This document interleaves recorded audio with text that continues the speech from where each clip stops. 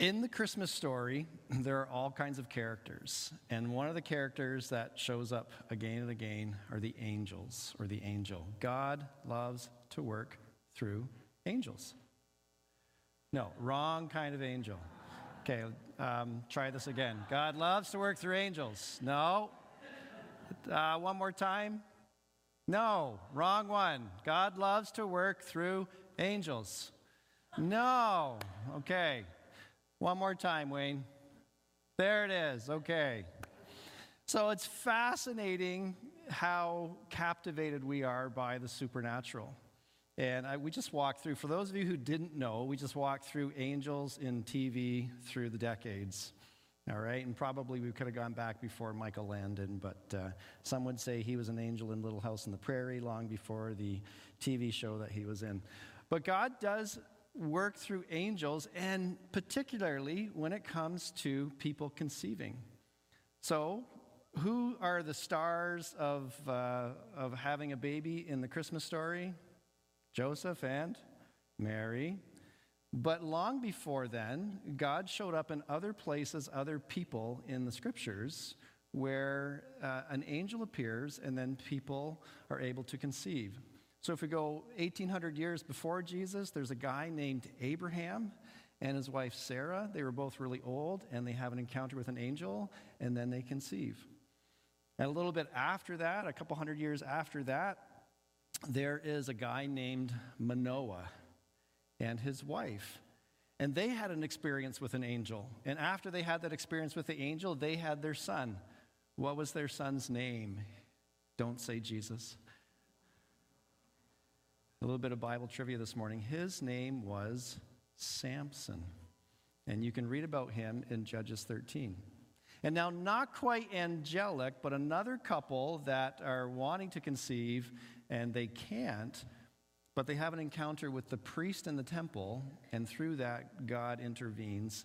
Their names were Elkanah and Hannah, and they had a son, and his name was Samuel. So the story of Joseph and Mary is not necessarily unique in encountering the angel and in conceiving, but the manner of the conception is certainly very unique.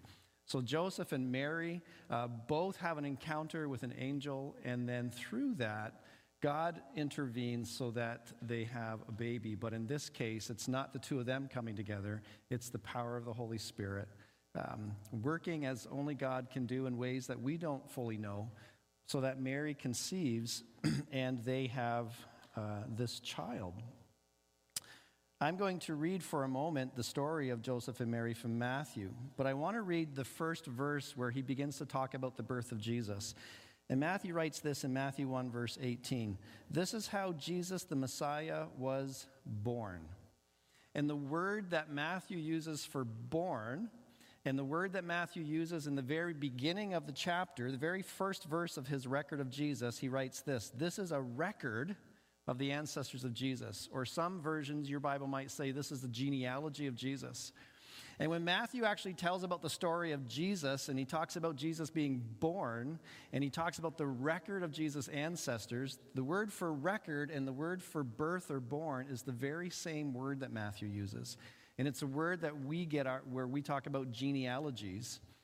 It's a word that means Genesis, the beginning of Jesus family line. And I think what Matthew is doing is he's taking the birth narrative of Jesus and tying that into the story of Israel, the story of God working throughout all of these generations of people to bring us to the point of meeting Jesus.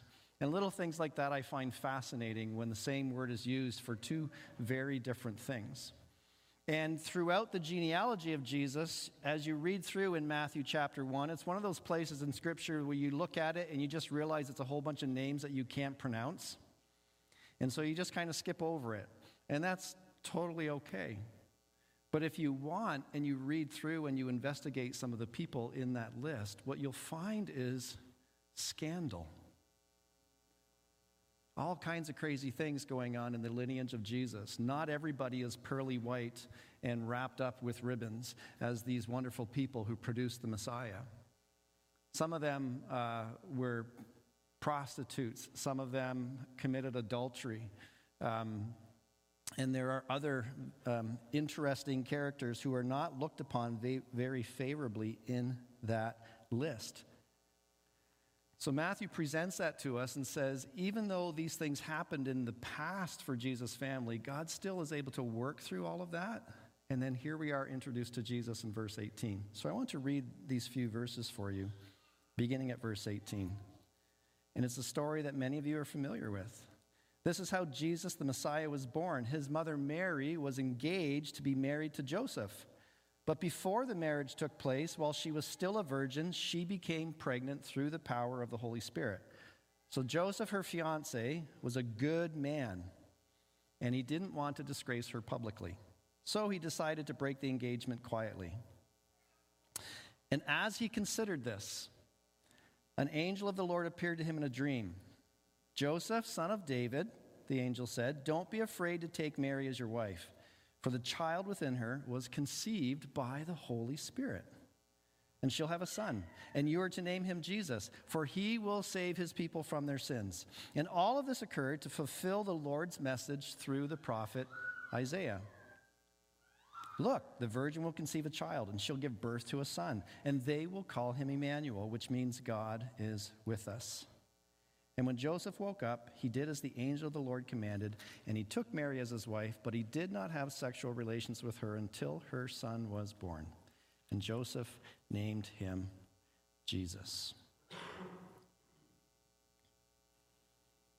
In your notes, there's a section in there of another story of a husband being asked to do something incredible with a wife that was unfaithful, and his name was Hosea. And there's a whole book in the Old Testament that tells the story of Hosea being asked to marry a prostitute as a way of showing Israel how they were unfaithful to God, and yet God was still loving to them. So I encourage you to read through that, and you can learn a little bit about some of those parallels. But this story about Joseph and Mary is fascinating. And when it comes to the Christmas story and all the characters that are there, we get into the angels, and we get into Mary, and we get into the baby Jesus. But the one person that often gets overlooked, and I don't think I've preached about him before, is this guy Joseph. You know, he's just kind of there. If he wasn't in the nativity scene on your parents' side table, you'd recognize and notice right away that he wasn't there. But you don't really notice him when he is there because he's often overlooked. And yet today, I'd like to just spend a bit of time looking at the love story of Joseph and Mary and the things that Joseph does, which are a great encouragement for us. They are pledged to be married. So in that culture, you got to realize we're in a different culture, different times. So marriage in our culture looks radically different than it does in a Middle Eastern culture 2,000 years ago. And essentially, often a young boy and a girl it was negotiated between parents when they were really young that they would be married together. Then when they came of age, there was a formal ceremony that said these two are now engaged, and usually the wedding would take place about a year after that. So with the story of Joseph and Mary, they're both of age, and they're in that 1-year waiting period. And what we discover in this story, what you're so familiar with, is at some point, Mary becomes pregnant. And at some point, Joseph finds out. And Joseph is smart enough to realize he's not the father. And he's left with a decision. What am I going to do? We don't know how Joseph found out. Did he and Mary get together and have a talk? Or did Mary's parents, kind of have to go to Joseph's parents and say, listen, we got to tell you something? Or was it the town gossip and Joseph found out, and maybe Joseph never had a conversation with Mary? We just don't know. We can read into it. We can assume. We know that Mary became pregnant and that Joseph wasn't the father. And then he's left with this decision. And so Matthew, as he's telling this beautiful love story, he writes this in verse 19. Joseph was a righteous man, and he did not want to disgrace her publicly. So he decided to break the engagement quietly. Joseph was a righteous guy. Righteous is this kind of funny word that we use it all the time, especially in church, but we're never quite sure what does it actually mean. And it can mean good, pure, holy, but the same word in the original language can also mean just. So Joseph was a guy who was holy, but he was also a guy who was just. And he could have demanded that Mary be brought before the elders of the community, and she would be publicly humiliated and disgraced. In the Old Testament law, the Hebrew Bible, there's actually scriptures in there that say the punishment for this would be stoning. We're not sure that actually happened at that time, but certainly what we see is that Joseph has no intention of throwing Mary under the bus. And so instead of this huge scandal, because he's not only a holy person, but he's also a just person, he just says, no, I'll just divorce her quietly. We'll break the engagement, and she can deal with things as they are. But you got to wonder what's going on in his head. You know, put yourself in his shoes. The person that you are committed to marrying is pregnant, and you weren't involved in it. How would that make you feel?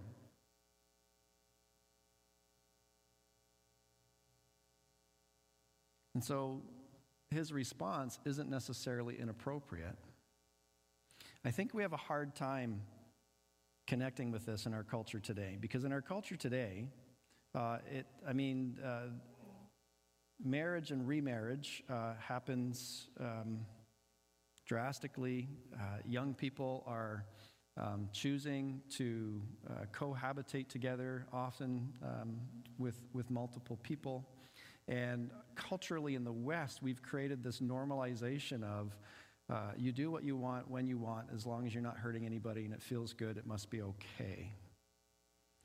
But what you don't hear is of all the brokenness and the destroyed relationships and the heartache. And that's not to say that isn't happening in marriages either. But culturally, I would just say this is so foreign to us. We're almost like, I think people are reading this and going, what's the big deal? And somehow we're not living into, I think, what is best for us as a society. And sometimes, you know, as a pastor, you're like, yeah, I just need to say this stuff. I think we're way off on this when we continually ignore the damage that comes from, particularly among young people that are cohabiting and just deciding, I know what's best for me and I don't need anybody else telling me what to do. So, don't let that distract from what I'm trying to tell you today, but sometimes I think when we read this story, culturally it's difficult for us to step into this because we're so far removed from this. But Joseph is left with a really difficult scenario. What am I going to do? And so he wants to divorce her. But then something extraordinary happens, and that's the very next verse. As he considered this, an angel of the Lord appeared to him in a dream. Joseph, don't be afraid to take Mary as your wife, because the child within her was conceived by the Holy Spirit. Joseph has a dream. There's another angel appearance in this story. And if you go to Luke, so the stories of Jesus are Matthew, Mark, Luke, John. Mark doesn't really talk about the birth narrative, neither does John, but Matthew and Luke do. So Matthew has the angel appearing to Joseph in a dream. You can go to Luke chapter 1 and Luke chapter 2, and you can read about the angel appearing to Mary. Here's the difference. And in some ways, it's like, that's not fair. Mary is awake and fully cognizant, and this angel shows up and scares the life out of her because the angel has to say, don't be afraid. And she has this experience with the angel, an encounter with an angel of God. And the angel says, you're going to become pregnant. And Mary has to decide whether she's going to accept that or not. She says yes. Here's the thing with Joseph. Joseph, as he was considering divorcing her, had an experience with an angel. And the Lord appeared to him. But where did God appear to him? In the dream. Have you ever had a weird dream? And you wake up and you try to remember it and you share it to somebody else that you know. You're like, I had the weirdest dream last night. And here's Joseph thinking about divorcing Mary, and he has an experience with an angel, but it's only in a dream. Mary gets the real thing. Joseph has this crazy dream. And like Scrooge, he's got to decide whether it's a bad piece of beef or cheese or something. And he's got to wrestle with, did that really happen? Did I actually just, was God there? Or was I like, what do I do with this? Where do I go with this? Mary gets the real thing. Joseph gets the angel in a dream. And he's still thinking about divorcing her quietly. He has the dream. I'm sure he has time to consider it. Obviously, he's convinced by it somehow, and he decides to go through with things. But as I read this story, I can't help but wonder if there were times in Joseph's life where he really wished he hadn't had that dream. Because of everything that would happen by saying yes to keeping Mary as his wife. So he has the dream, and then Matthew tells us this in these next verses. When he woke up, he did as the angel of the Lord commanded, and he took Mary as his wife, but he didn't have sexual relations with her until her son was born, and Joseph named him Jesus. So after the dream, he's left with the tough decisions. What do I do? Do I go along with what I think God is asking me to do? Do I trust the dream? Do I trust the experience? Or do I just go with what I was originally intending? And obviously Matthew fills us in on this as the narrator, that he decides, no, God's in this somehow, and he decides to keep Mary as his wife. But by doing that, Joseph is inviting all of the shame and the guilt that Mary would bear as someone who became pregnant, and obviously people knew about this in town, even though they hadn't come together for the marriage. So, let's play a little game here. There's a young couple at church, and we're all holy, righteous people, and nobody ever does anything wrong in our little community here. And there's a young couple, and they're engaged, and about 6 months before the actual wedding day, she starts to show. So what do you automatically assume? Yeah, you're like, I wasn't expecting that mental image here today at church, Paul. Right, that's where your mind goes. Obviously, they couldn't keep their hands off each other. And that happens with young people in the passion of the moment. And so Joseph is expecting, anticipating, by keeping Mary as his wife, people are going to make assumptions. They are going to put two and two together. Either they're going to assume that Joseph did it, or maybe word gets out of Joseph saying, no, this wasn't me. And if that's the case, then they're going to assume that Mary has been with somebody else, and why in the world would Joseph in his right mind take her as a wife? Because we don't live in an honor-shame culture.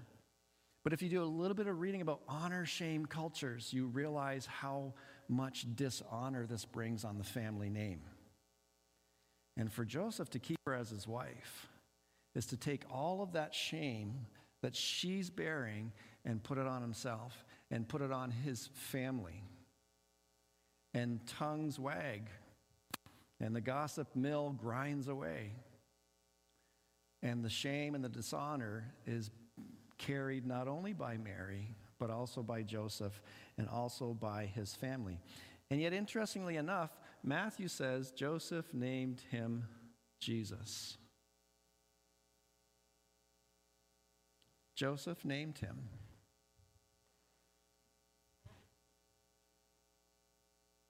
Exactly what he was asked to name him. Mary has an encounter with the angel, and the angel says, name him Jesus. So Joseph assumes Mary as his wife, takes Mary as his wife. Mary receives Joseph as her husband. And then the story continues. So Joseph names him Jesus. And then he begins to do all the things that a father would do. So what would a father do in that culture? Well, Jesus grew up, and as you read about the adult Jesus, Jesus quotes from the scriptures all the time. Guess who taught Jesus the scriptures? His dad, because the boys were educated to read and write. Joseph took Jesus as his son and raised him, teaching him the scriptures. Joseph took Jesus to synagogue. Joseph took Jesus to the temple. Joseph would have taught Jesus the family trade of carpentry or brick building, or sometimes we think of Jesus in a little shop building a table and stuff like his dad, but actually the wording and the scene there could also be Joseph the construction worker brought his son to work and taught him the skills of the trade. Gives you a different image of Jesus as a construction worker than Jesus the table maker, builder, carpenter, doesn't it? Joseph is assuming all of these things on himself, and he's leaning into what God has asked him to do. Then you get to Luke chapter 2, near the end of Luke chapter 2, and Joseph and Mary are taking Jesus to the temple. And Jesus is 12, significant age for a Jewish boy's life as they transition from being a boy to a man. And so for 12 years, Joseph has stayed married to Mary. And he's kept Jesus as his son. And they've been traveling to the temple annually for the pilgrimages. And then at 12 years of age, Joseph's on the scene again with Mary. And then after that, we never hear of Joseph again. Mary continues on. Jesus continues on. Joseph, we're just left wondering what happened. What happened to him? Did he get tired of what was going on? Did he die? We're just not sure.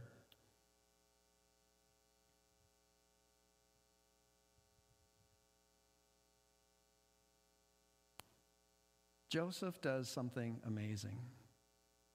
Before we ever get to Jesus showing us the love of God, we have the example of his mother and his adopted father, and this amazing love story that takes place. Joseph has some hard decisions to make of what he's willing to do to live in obedience to what God was asking of him, what he's willing to do to love Mary as his wife. And part of that included being willing to receive the shame and the ridicule and the gossip.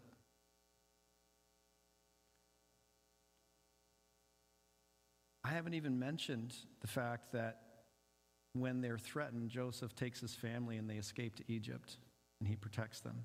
When they come back, he wants to protect them, and they end up in Nazareth in a little community.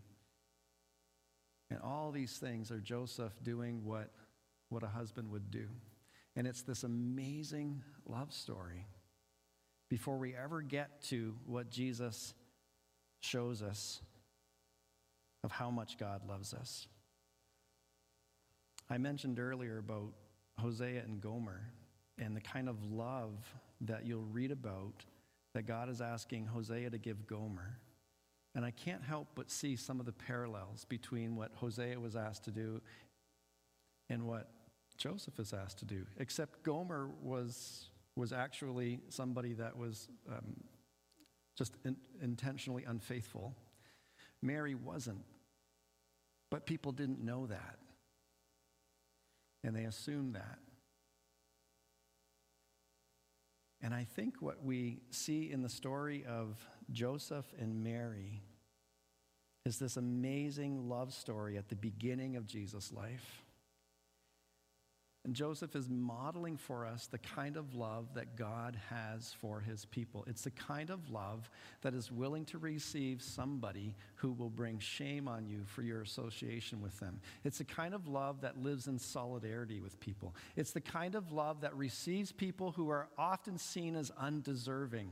It's the kind of love that protects. It's the kind of love that forgives. It's the kind of love that comes alongside and says, we're in this together. Come what may. It's a love that sacrifices, that puts somebody else above yourself. It's the kind of love that Jesus would exemplify in perfection for all of us as he hung on the cross. And I can't help but think that part of what allowed Jesus to go down that journey is what he witnessed in his mother and his father. And none of this is to take away from the shame and the pain that Mary herself bore. So we're not denying that. Just we've talked about that in other seasons and other stories. Today, I just wanted us to look at the kind of love that Joseph models for us. A love that bears the shame of others. A love that personifies for us how God acts to us and for us.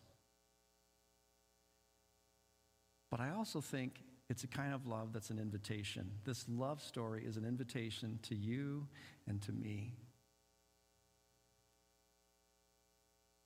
to see loving others like these little kids were just talking about here this morning, to see the ability to love others the way that Joseph loved Mary. As we celebrate this Advent season, week 2, and the love God has for us.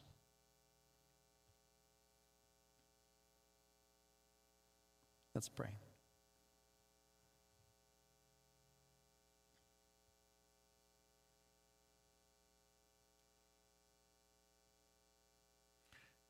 Thank you for the people like Joseph, who's forgotten, who isn't highlighted, who lived love in amazing ways, never gets applauded for it. And God, it's a good reminder for us, I think, of how love works. So much of the way we love people goes unseen, unnoticed, except by you. And so may we take heart in the way Joseph loved Mary, this beautiful, wonderful woman, strong and tough as nails. And Joseph receives her as his wife. When maybe at one point everything in him said, don't do it. But he had this experience with you. And you reminded him and showed him that kind of love that you have for us. And he just lived that out for Mary. And may that be a wonderful encouragement to us today. This is how you love us. May we receive that well, and then reciprocate that same kind of love to you in the way that we love others. Even being willing to journey with them through the shame and the guilt and the challenges of life. It's nothing you haven't done for us. And for that we say thank you. Amen.